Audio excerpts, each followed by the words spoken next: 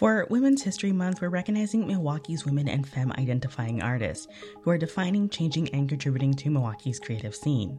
Madeline Johnson, who goes by Maddie, makes jewelry she sells online, and it's aligned with her spiritual practice. Back in 2020, I don't want to call it a mental breakdown, but I wanted a bigger connection. I was always working on my mental, always working on my physical, but my spiritual just went out the door when I started becoming of age. Maddie grew up Lutheran, but over the years she found herself creating a spiritual practice outside of religion. Her practice involves meditation and yoga. But as the pandemic kicked in, Maddie felt that she needed to find an outlet that was entertaining and rooted enough to get her through the year.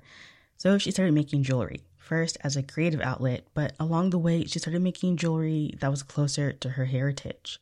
I started with waist beads. Looking back at our ancestors and coming from where we are, waist beads was kind of like a rite of passage to show that you're a woman, all that good stuff.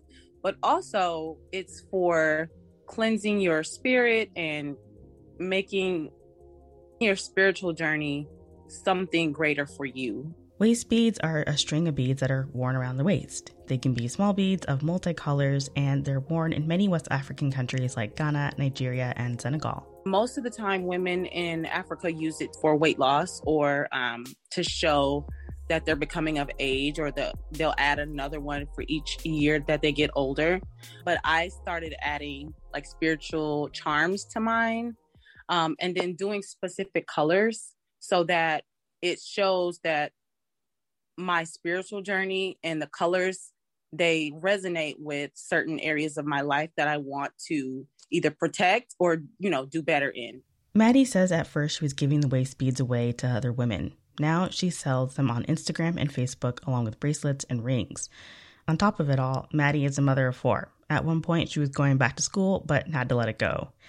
So she says that creating jewelry has helped her over the year. This is something that throughout the pandemic really kind of brightened me up, because during this time, people fall into those vices. They fall into that depression.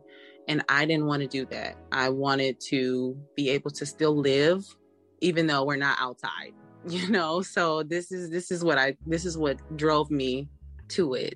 If you check out Maddie's Instagram, you'll see some of her jewelry and meditation guides. She's also a lover of exercise, so you may find posts of her workout routine as well. Maddie says, make sure you find something that really works for you, though, in staying mentally and spiritually healthy as we go through the pandemic. I'm Olivia Richardson for 88.9.